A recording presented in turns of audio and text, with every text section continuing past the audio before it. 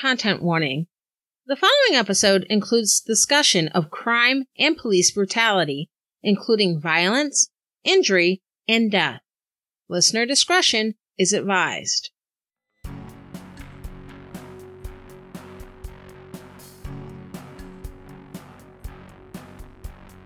On January 6, 1994, figure skater Nancy Kerrigan left the ice at Detroit's Cobo Hall after a practice skate. She was there for the U.S. Figure Skating Championships, which were only days away. Kerrigan was a favorite to take one of two spots on the U.S. Olympic team. The 1994 Winter Olympics were scheduled to take place in February. Kerrigan left the ice, covered her blades, and then walked behind the curtain, likely heading towards the locker room.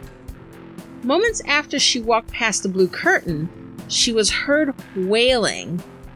Since news crews were already at the arena to watch the competitors practice, cameras were rolling as Kerrigan was holding her knee with trainers and coaches surrounding her, trying to figure out what was wrong. She cried out, "Why? Why me?" The story went that she was accosted and attacked by a stranger who hit the top figure skater in the knee with a hard whip-like object, badly injuring her, and then disappeared into thin air. I remember watching the footage of the Nancy Kerrigan attack on local TV news as a 12-year-old girl living in Detroit. Well, this was national news. This was particularly big news where I live because this is where it happened, and it sucked. First of all, yes, it was very sad for Nancy Kerrigan. It really sucked for her because, of course, she was the one attacked. But I remember feeling like it sucked because the city of Detroit had the national reputation of being an extremely dangerous city, and even as a preteen, I was acutely aware of this. In addition, it sucked because, and I'm not sure if this description of the attacker was from Kerrigan herself or from others at the scene, but the initial reports on the local news stated that the suspect was a black male. Later, a witness stated that the attacker was not a black man, but a white man wearing a black leather coat. And over the course of several weeks, it was discovered that the attack was perpetrated by a team of 3 men acting on behalf of Jeff Gillooly, then husband of rival figure skater Tanya Harding. All the people involved, including the man who attacked Kerrigan with what turned out to be a retractable police baton, were white, and none were from Detroit. As a black American, there's this habit many of us tend to have, and it's something we developed pretty early on, of holding our breath when watching news stories of violent crime, waiting for the description of the suspect, hoping it's not a black person, and either cursing under our breath when it's one of us, or breathing a sigh of relief when it's not. And this isn't because we're rooting for criminals to be white or otherwise non-black. It's really not like that at all, but it's because of the stereotype of black Americans as inherently criminal. White Americans who are found to have committed criminal acts are often viewed as individuals who may have done bad things, lone wolves, normies who fell in with the wrong crowd, or individuals who had bad childhoods and just needed a good therapist. When white people are suspects in crimes, they are often presented in the news media differently than suspects of other races and ethnic groups, such as Black, Latino, and Middle Eastern people. Black Americans who are found to have committed criminal acts aren't given the same individual treatment. They're not seen as good people who did or allegedly did bad things. Black people committing crimes are seen as typical. They have no fathers. They have single moms. Their role models are criminals, so of course they turn out to be criminals.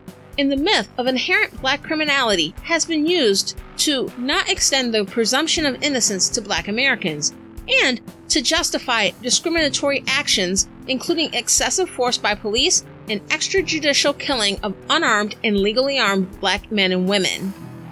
If we're going to have a real conversation about race and about policing, we need to be given the same benefit of the doubt when it comes to our experiences that white Americans have always enjoyed. If we're going to have real improvement in race relations and not simply window dressing. We need to be able to tell the truth, even when it's uncomfortable for those who are used to being comfortable. I am your host, Jay Poole, and this is Pot Stirrer Podcast.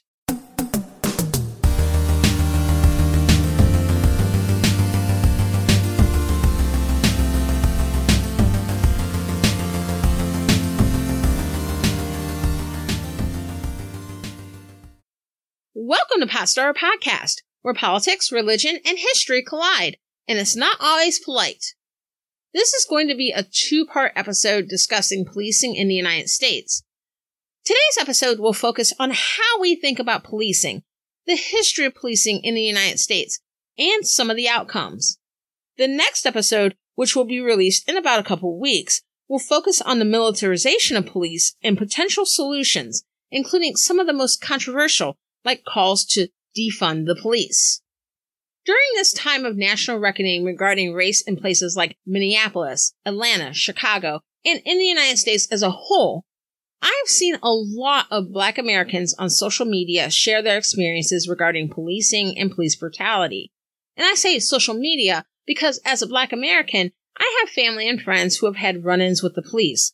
And while I have never been arrested personally, knock on wood, my personal experiences with police have varied somewhat wildly. And I'm a light-skinned Black woman who doesn't have a lot of experience living in poor, over-policed neighborhoods, nor have I lived in neighborhoods openly hostile to Black people. So there are plenty of Black people who have had worse interactions with police than I have. But speaking for myself, this right here isn't a brand new conversation. Even on Pot Stirrer Podcast, I've touched on policing and race in a number of episodes, including in the Detroit America series, the Urban Renewal series, and a multi-parter at the end of last year on the drug war. I haven't done a dedicated episode on policing or police brutality because it touches so many other topics. I mean, even if we talk about some of the places where I've discussed here on the podcast, I've discussed police brutality in light of the history of race relations in my hometown of Detroit, Michigan, because policing and police brutality play a major role in the city's history and some of the issues it has faced. I've discussed it as part of the backdrop of the Urban Renewal series, as police brutality incidents, particularly the murder of Timothy Thomas, were part of what led to the eventual gentrification of Cincinnati's over-the-Rhine neighborhood. The Drug War series essentially tells the story of how racial disparities arose in the way drug laws in the United States were developed and executed, and law enforcement and its ill treatment of Black Americans is a huge part of that. There's even a video I released early on in the podcast as a YouTube exclusive, focusing on the murder of Philando Castile, a legally armed Black man, at the hands of police, which included criticism of the National Rifle Association's unwillingness to speak out on the murder of a man who was exercising his Second Amendment rights. I say all this because I've always felt that this topic was too big to just do an episode about it and call it a day. And when I say that, it's not as a criticism of other podcasters and content creators who have released episodes or statements opposing police brutality and supporting Black Lives Matter. Not at all.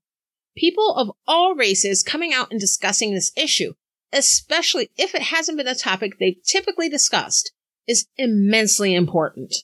It's just that with this particular podcast, the discussion of current events, political issues, and historical context includes the discussion of institutions and systematic practices that play a part in all of that. And policing is such a huge part of that, and its tentacles are in so many aspects of American life. The challenge with discussing police brutality is that we can't discuss police brutality without discussing policing itself. And this is where, at least in my experience, there's a huge disconnect. And that disconnect has little to do with facts and more to do with culture and worldview based on life experience. And a lot of that life experience is based on class and especially race. The beliefs of many Americans in regards to race and policing seem to be governed by the just world hypothesis, the belief that in general, the world is fair. Good people have good things happen to them. If you have bad things happen to you, you brought it on yourself in some way. This belief functions as a way for people to maintain comfort with the status quo.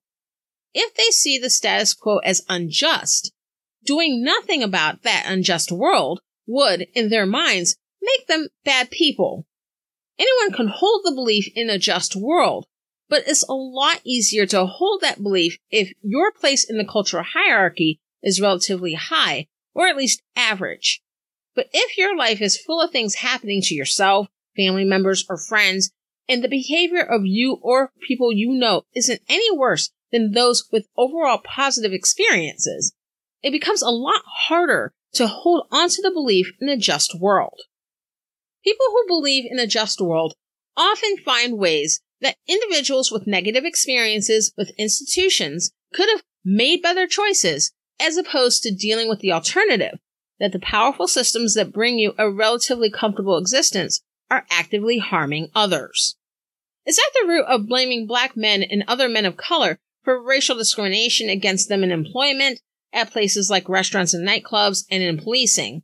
If they didn't have dreadlocks, if they didn't wear hoodies, white t-shirts, or sagging pants, if their parents named them Scott or Brock instead of Carlos or Javon, they'd get hired, they'd be allowed into our establishment, they wouldn't be stopped and frisked. Without life experience to be told that the institutions we live with on a daily basis, including the police, are unjust, it's easy for people to come to the conclusion that those who levy heavy criticism of the police are anti-cop and pro-criminal. Over the years, in conversations I've had with white and other non-black Americans regarding policing, there are two responses I hear most often when pointed criticism is levied, especially by black Americans, of police or policing. I'll discuss the most defensive response first, and why I'm doing that will soon make sense. Number one, you don't trust police? The next time you need them, don't call them. This response seems to be rooted in the idea that police protect and serve all of us who are law-abiding citizens against those who wish to do harm. And that point of view typically comes from what we're taught culturally and the overwhelmingly positive experiences most who make that statement have with police. Police officers are often portrayed as the good guys, the people we should call when we're in danger. Whether it's an officer from Mr. Rogers' Neighborhood, Sesame Street, or Paw Patrol, children are taught when young that police are here to help, and they arrest the bad guys. Police procedurals and courtroom dramas typically enforce that narrative as well. Police investigate, and at the end, they arrest someone. And it's assumed that the person they arrest is the criminal, the bad guy. The trial is a formality, and if they happen to be acquitted, it's not because they didn't commit the crime. Occasionally, these shows have a storyline or story arc involving corrupt or violent police officers. But even then, bad cops are portrayed as outliers. Reality shows like Cops and Live PD show police in largely a positive light. Even most true crime podcasts reinforce the cops are good narrative. And I say that as a huge fan of true crime podcasts. Even mainstream news stories discuss incidents involving police, from investigations, manhunts, and arrests for crimes of various sorts, to civil incidents that might involve police officers in some way, from the perspective of individual officers or police departments, as if the police version of events is the version of events. But if you have good reason not to trust the police, why would you call them? And for a number of Black Americans and other people of color who have had negative experiences with police, if something happens, they may not make that phone call. When I think of police and the idea of interacting with them, whether it's getting pulled over, being involved in a car accident, or contemplating the idea of calling them for whatever reason, it's not that I've convinced myself that every police officer I'm going to run into is bad, but my personal experiences, the experiences of people I'm close to, and that of people I don't know who could very easily be someone I'm close to, all of that suggests that I don't know what cop I'm going to draw when it comes to any given incident. And for people we entrust with so much power, up to the power to ruin lives and take lives, policing as the luck of the draw is unacceptable. According to an article published by the National Academy of Sciences, written by social science researchers Frank Edwards, Hedwig Lee, and Michael Esposito, police in the United States kill far more people than police do in other advanced industrialized democracies. Black and Indigenous people of color, or BIPOC, are significantly more likely to be killed by police than white people, and Latino men are more likely to be killed by police than white men. And over the course of their lives, Black men and boys have a 1 in 1,000 chance of being killed by police. To put that in perspective, imagine a pre-COVID game day at The Ohio State University, where the Buckeyes are playing the University of Michigan. And the horseshoe is filled to capacity, which is about 100,000 people. Then imagine that 100 people in the stands are led to the 50-yard line and executed. Yeah. Many Black and brown Americans don't trust the police for damn good reason, both due to experience and due to these facts regarding police. When you say, "Don't call the police," alright, we won't, and often we might not, or at least we think long and hard before we do so. Don't complain about crime rates rising due to perpetrators not being put away. Trust matters. If witnesses and victims who know who a suspected perpetrator is don't trust the police enough to risk their lives talking to them, they will not cooperate. When you hear about crimes occurring with witnesses that all refuse to talk, it's not necessarily because they believe in shielding criminals. It's oftentimes because the police have demonstrated to that community that they are untrustworthy. Trust matters. And if police behave in a way that shows they cannot be trusted, they will not be trusted. It really is that simple. Number 2. We don't want to lump the good cops in with the bad cops. This is a comment I tend to hear more from well-meaning white people. Well-meaning in the sense that these are typically people who care about racial discrimination and inequality and sincerely want to change it. In other words, this is something I typically hear from people who are discussing these issues in good faith and aren't out here dismissing the experiences of Black and brown Americans who have had negative experiences with police. But there's still that social conditioning that police are the good guys. And when they hear activists, news reporters, and political commentators discuss police accountability and oversight, police demilitarization, not to mention more direct statements like ACAB, all cops are bad, and defund the police, the reaction is, well, wait a minute, yes, there are bad cops, but we don't want to generalize and gloss over the work of good cops by focusing on the bad apples. And I get that impulse to defend police. Look, I have a relative who's a police officer and has been for years. Chuckles has a friend who is a former police officer. We don't want to think of the people we care about, family and friends, as bad people simply because of their current or former profession. And as I've mentioned earlier, I have had varied interactions with police, including some positive interactions. And furthermore, most of us who don't want to come off as prejudiced against anyone don't want to stereotype groups. So I get it. I really do. That said, I have a couple of thoughts addressing this response. Firstly, how do we define good cops?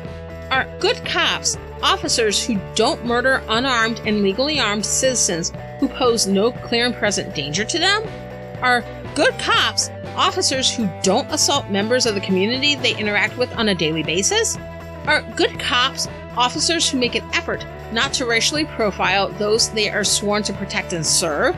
Or are good cops officers who are willing to keep their fellow officers accountable when they see them doing wrong things?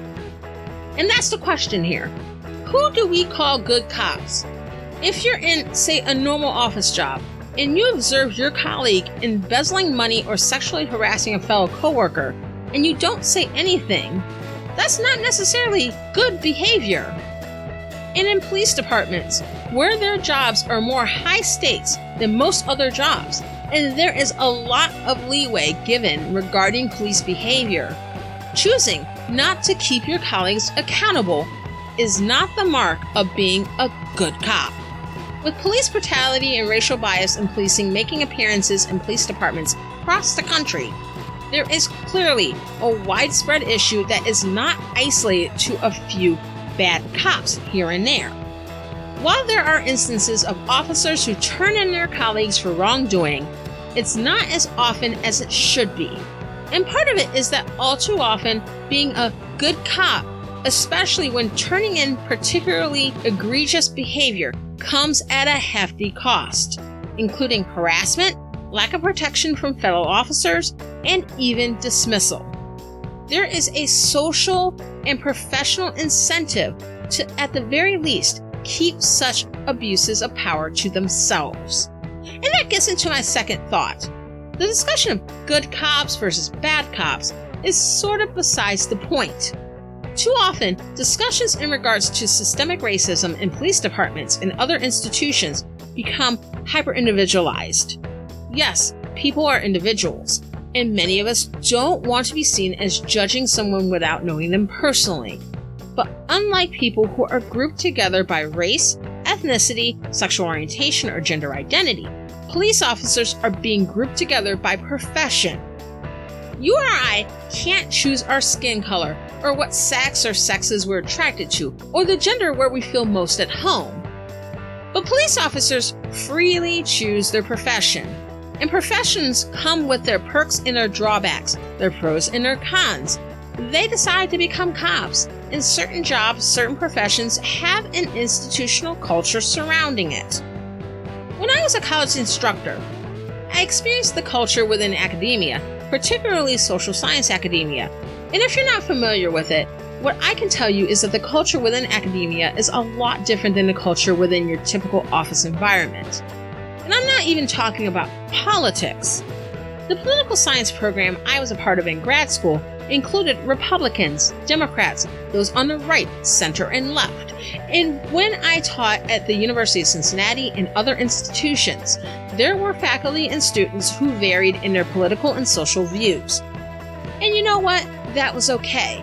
Not only because it was political science, so we enjoyed discussing politics, but because in academia, knowledge is respected, research is respected.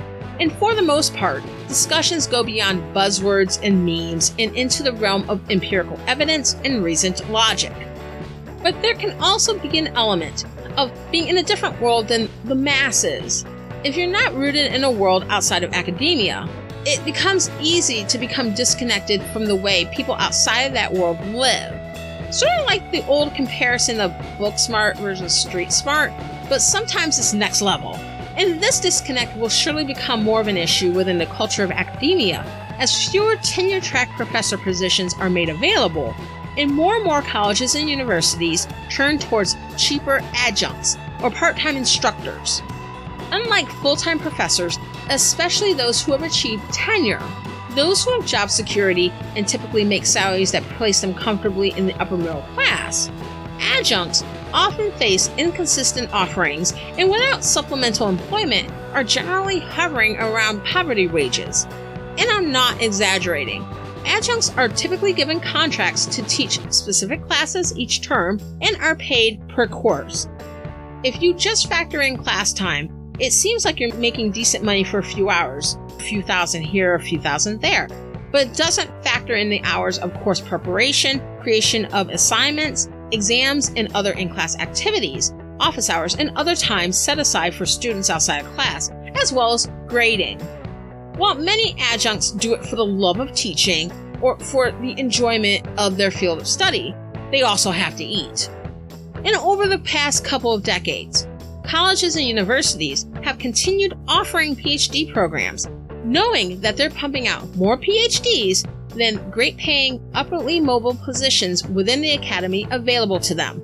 To be fair, I was told in the beginning of my doctoral studies by professors within my PhD program that a number of graduates find work outside of academia, and it presented that as a viable option.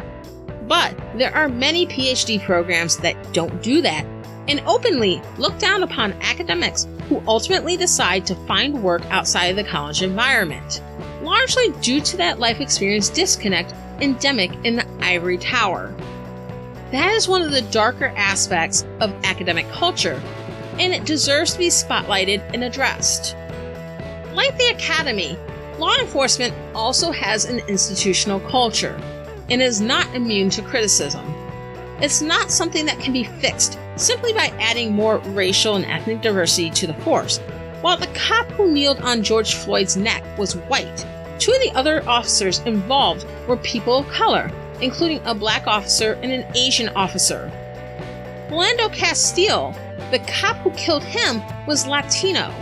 It's not simply white people being racist that's the issue. It's the culture of policing that's the issue. That's the thing about systemic racism. Systemic racism is not based on the assumption that everyone who is a part of that institution is racist. It's based on the idea that the culture of the institution is geared towards producing racially biased outcomes, regardless of the background or mindset of individuals making up that institution. And the idea that we should apply the boundaries we set for talking about ascribed characteristics we're born with, or occur at some point through no fault of our own, that we should apply those same boundaries to institutions is highly problematic. That's what makes the idea of Blue Lives Matter so insulting and offensive. Besides the fact that it's a mockery of Black Lives Matter, Blue Lives Matter is an attempt to shield police as an institution from criticism and substantive reform or reconstruction. It also places a chosen profession on the same level as race or other similar identities.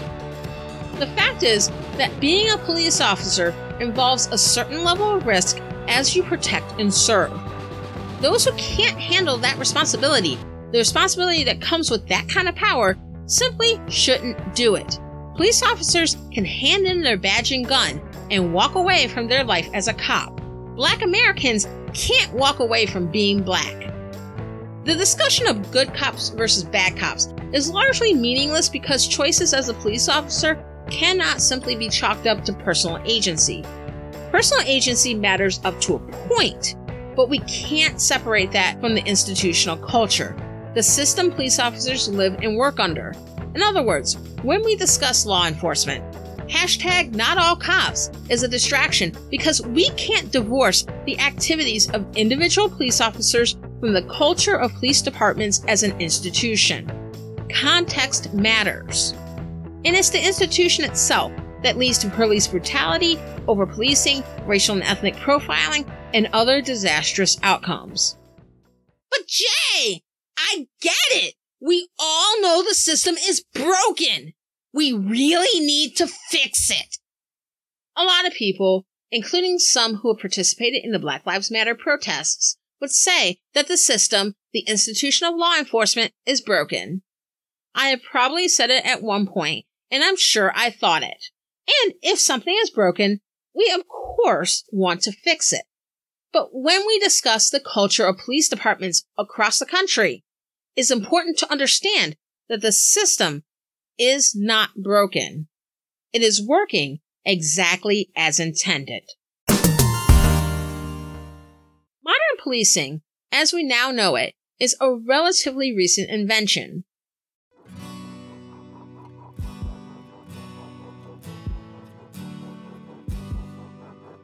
While there have been laws as long as there have been civilizations, the laws were typically enforced by military regiments, posses consisting of families, neighbors, or townspeople, or private envoys. Prior to the development of professional police forces, if someone was, say, murdered, for example, a group would be rounded up to search for the suspected killer, or a bounty would be raised so that independent bounty hunters would search for the suspect and be paid if they produced the suspect to the sheriff, who was like a mayor, or the courts. If you thought your neighbor stole your cow, you would arm up, take some of your armed family members, and pay that neighbor a visit.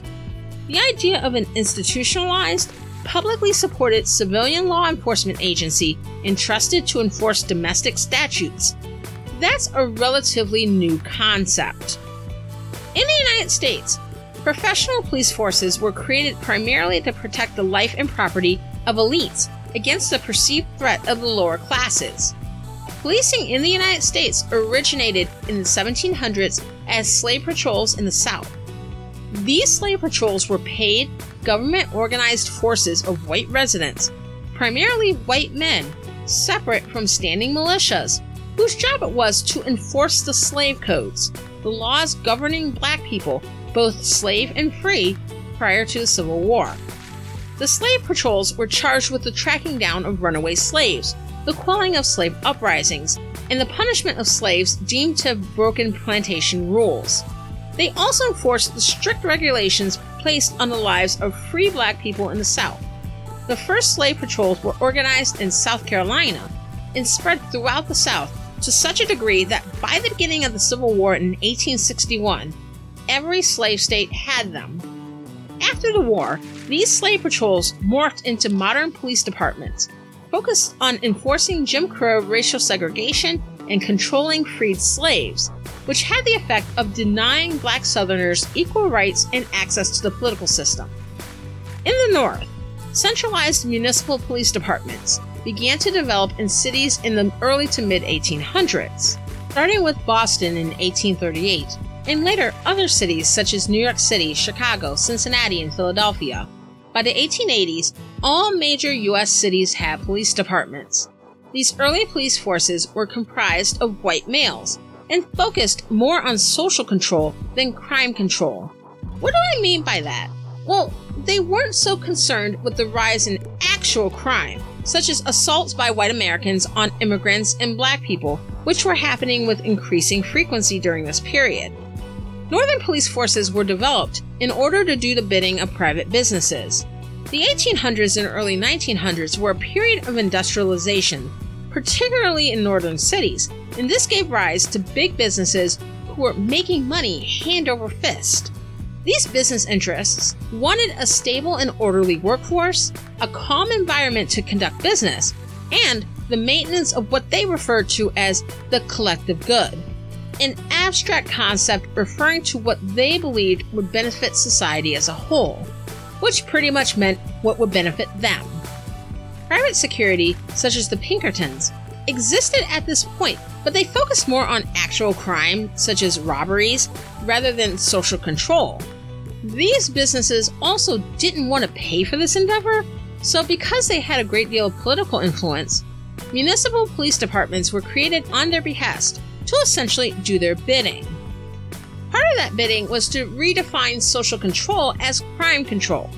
According to Gary Potter, a criminal justice professor at Eastern Kentucky University, this redefinition involved casting the worker classes, such as poor whites, immigrants, and black people, as dangerous classes, biologically inferior, and morally degenerate people prone to all manner of what they viewed as disorder, public drunkenness, disorderly conduct or hooliganism, political protests, and worker riots. Rioting was a big one. You see, riots targeting these businesses occurred among the working class due to excessively long hours and dangerous working conditions employees endured while working at these businesses. This was before the development of labor laws and labor unions. During this period, rioting was generally the only recourse wage earners had. Sure, they could quit their factory job, but if the factory across the street has horrible working conditions too, and so does the one that's down the street, what else were they going to do? This was before any social safety nets. Low-level workers were between a rock and a hard place, and they and their families still needed food, clothing, and shelter. But these businesses were more concerned with maintaining order and their bottom line than the health and safety of inferior workers. And their bought and paid for police departments were here to help. A key way they did this was through proactive policing.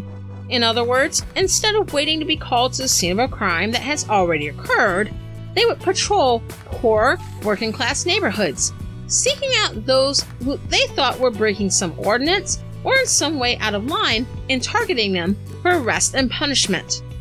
Sound familiar? Early police departments may have developed somewhat differently in the South and the North, but according to Potter, they had two defining characteristics: corruption and brutality. As time marched on, while police departments racially integrated, the culture remained much the same. Politicians created laws that criminalized all manner of nonviolent human behavior, primarily targeting the lower classes.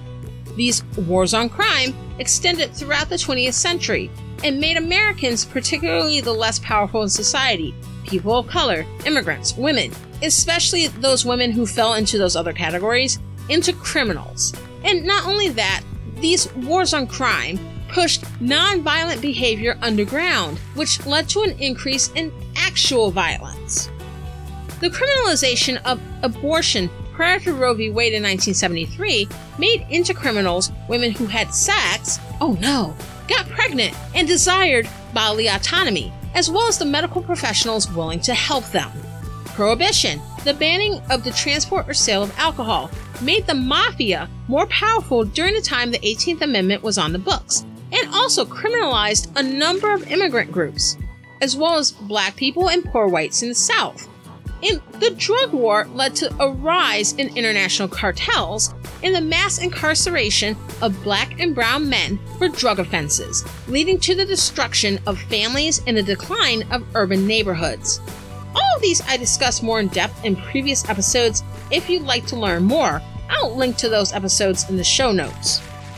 These are examples of efforts by politicians on a federal, state, and local levels to create laws that were race or class neutral on paper, but were created in order to criminalize a certain subset of the population, the poor, immigrants that were discriminated against at those points in time, and people of color, especially Black Americans.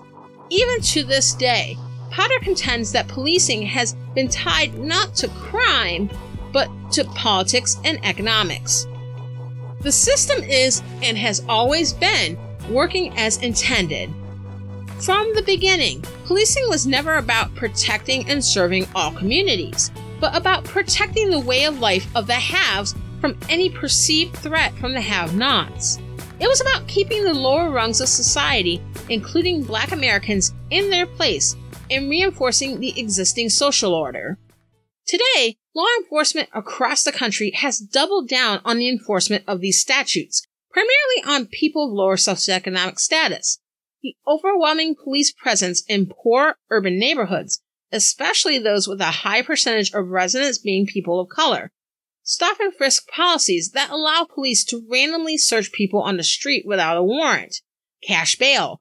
The profiling of Black and brown people, whether it's a person of color in an urban neighborhood driving a nice car or entering a luxury apartment, or a person of color that is spotted in a mostly white neighborhood doing whatever. And yes, police brutality. Poor Americans, people of color, those who are targeted by these laws are more likely to encounter the police, and during these encounters are more likely to be viewed as criminals, not as law-abiding citizens, not even as innocent until proven guilty. And this is all in place to assuage the fears of middle and upper-class white Americans of any threat by people of color in the lower classes, by cracking down on the dangerous classes. And in that sense, the police are in fact doing their jobs.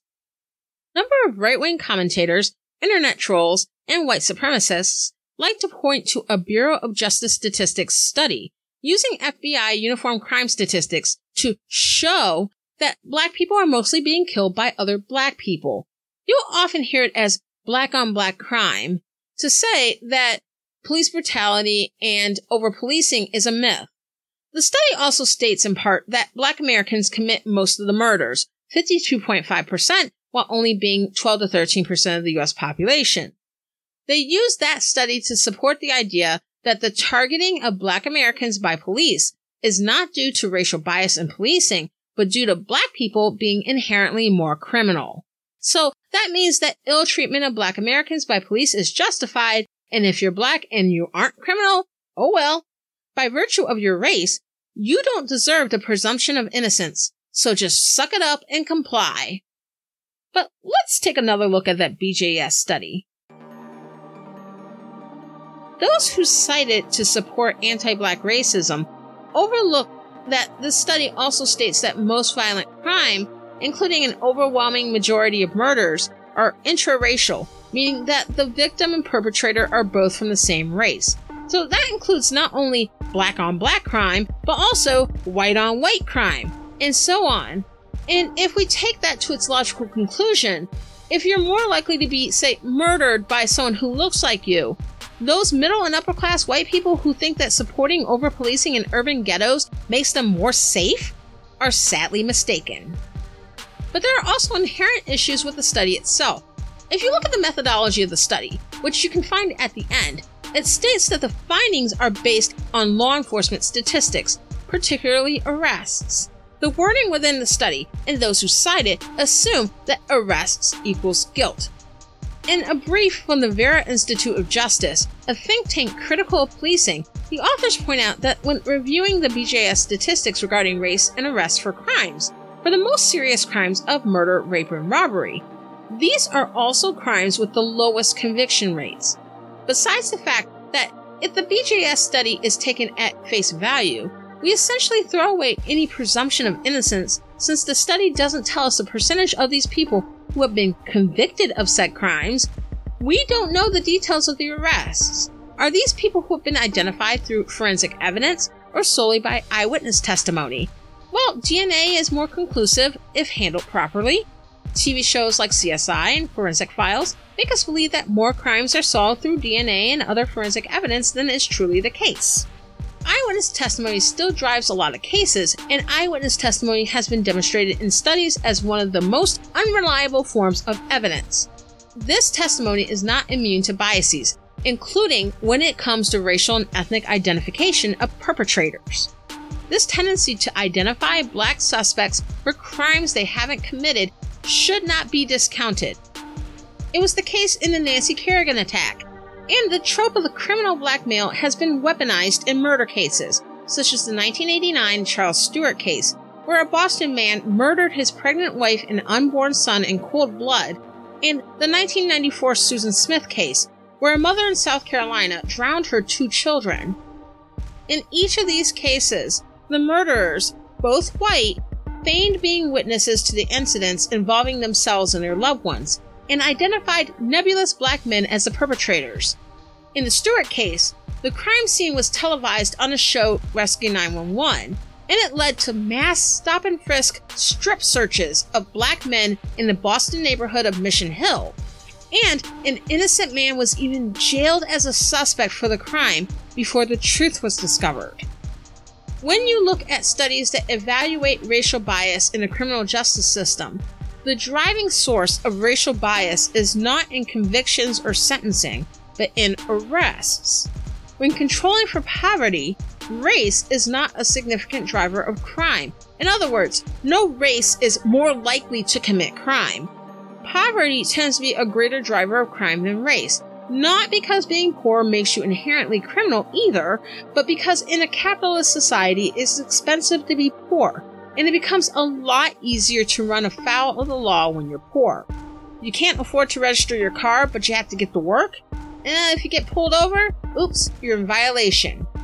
You're homeless and on the streets, and the city decides to pass a law making loitering downtown illegal? Off to jail you go.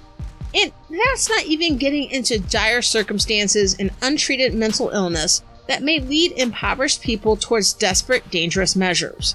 Because in the United States, poverty and race are linked. What we may be seeing is, in part, a function of poverty.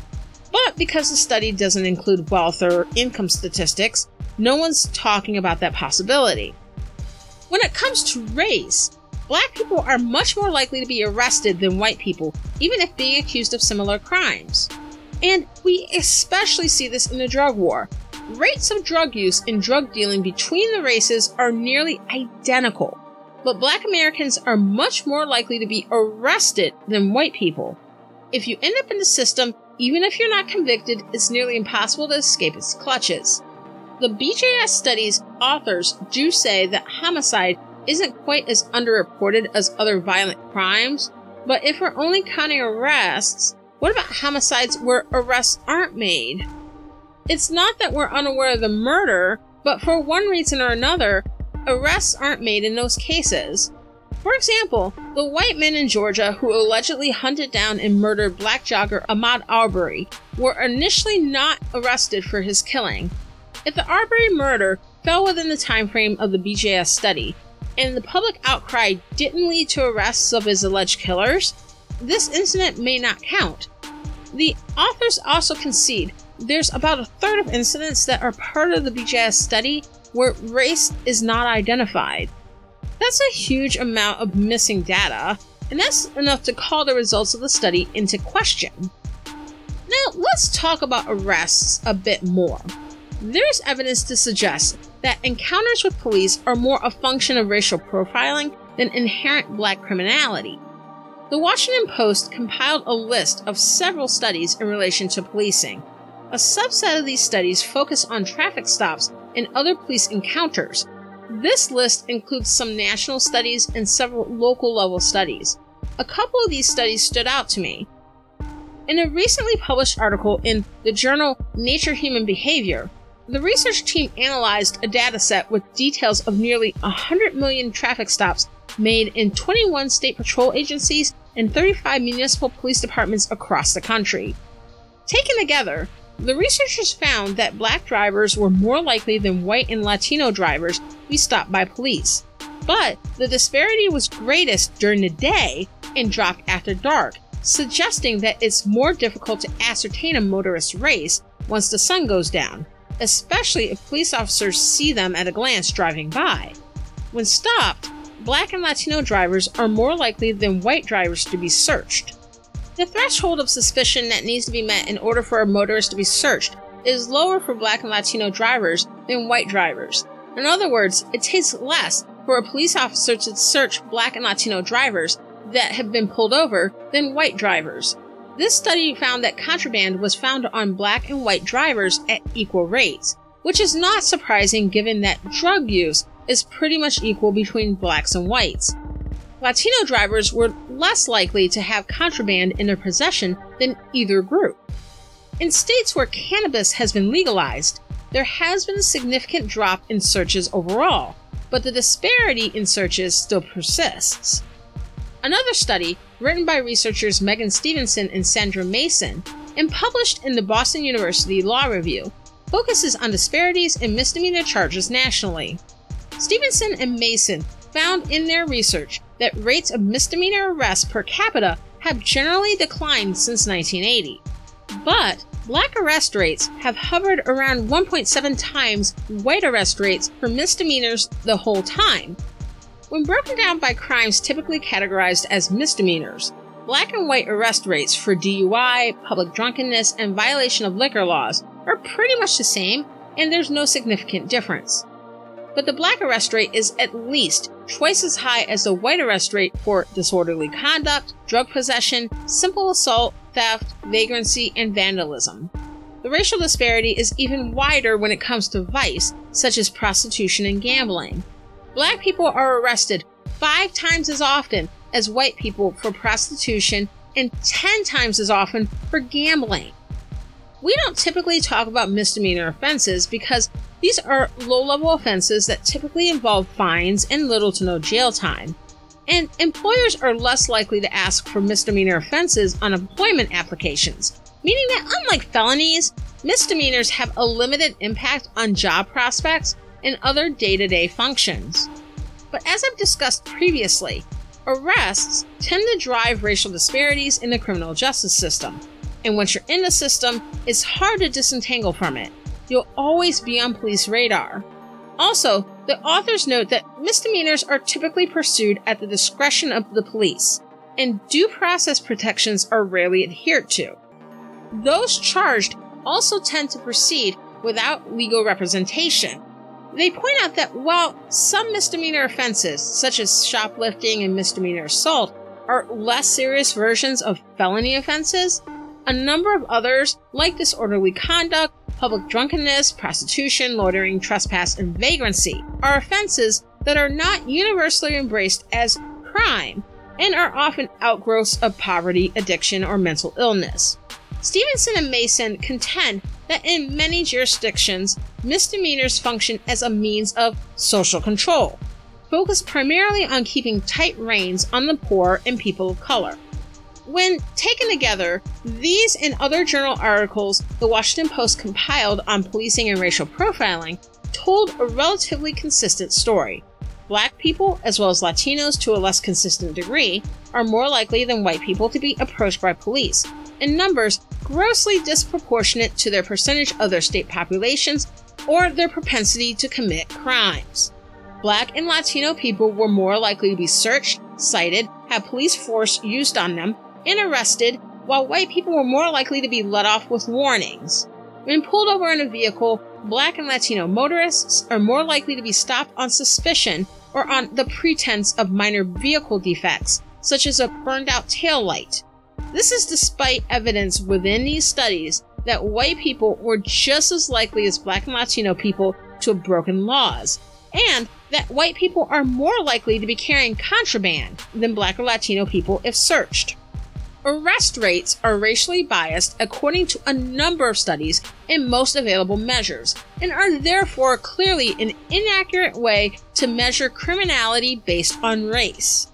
The BJS study's drawbacks are compounded by missing information. All this tells us is that the police, along with elected officials in the criminal justice system, have been creating their own reality. If you believe Black people are inherently a threat, you enact laws targeting them, and you use police resources to focus primarily on heavily patrolling poor Black neighborhoods, pulling over or otherwise stopping Black people, arresting Black people, beating them when they push back on their targeting or their treatment and calling it resisting arrest, or murdering them in cold blood and calling it fearing for your life. Everything you've done has produced the results that support your belief. Rinse and repeat. The idea of Black criminality is a creation of powerful elites to justify the wholesale violation of civil liberties, and this enables the system to continue chugging along exactly as intended. Next time, I'll discuss the militarization of police and what that means for civil liberties, especially as the United States continues its descent into authoritarianism. And now that we have an idea of what the issue is, what are some possible solutions? Can the police be reformed, or does the scope of the policing and police brutality issues necessitate more comprehensive measures? And what does it mean to defund the police? We'll get into that next time, and unless something else super noteworthy comes up, which is bound to happen in the darkest timeline we're currently in, we'll jump back into the U.S.-Middle East Relations series. Don't think I forgot. It's 2020. We're all living through it. I'm just glad you're here with me. Thank you so much for listening to Potsdamer Podcast. If you enjoyed the episode, subscribe on Apple Podcasts, Spotify, or on your favorite podcast app. Go to potsdamerpodcast.com/download and you'll see the links. Subscribing is completely free and you can get new episodes once they come out, so you don't miss out. If you enjoyed the podcast, please give us 5 stars on the app of your choice and leave a review. And I tweet often, so follow me on Twitter at PotsdamerCast. I'm Jay Poole. Let's fight for America's future because freedom is not free.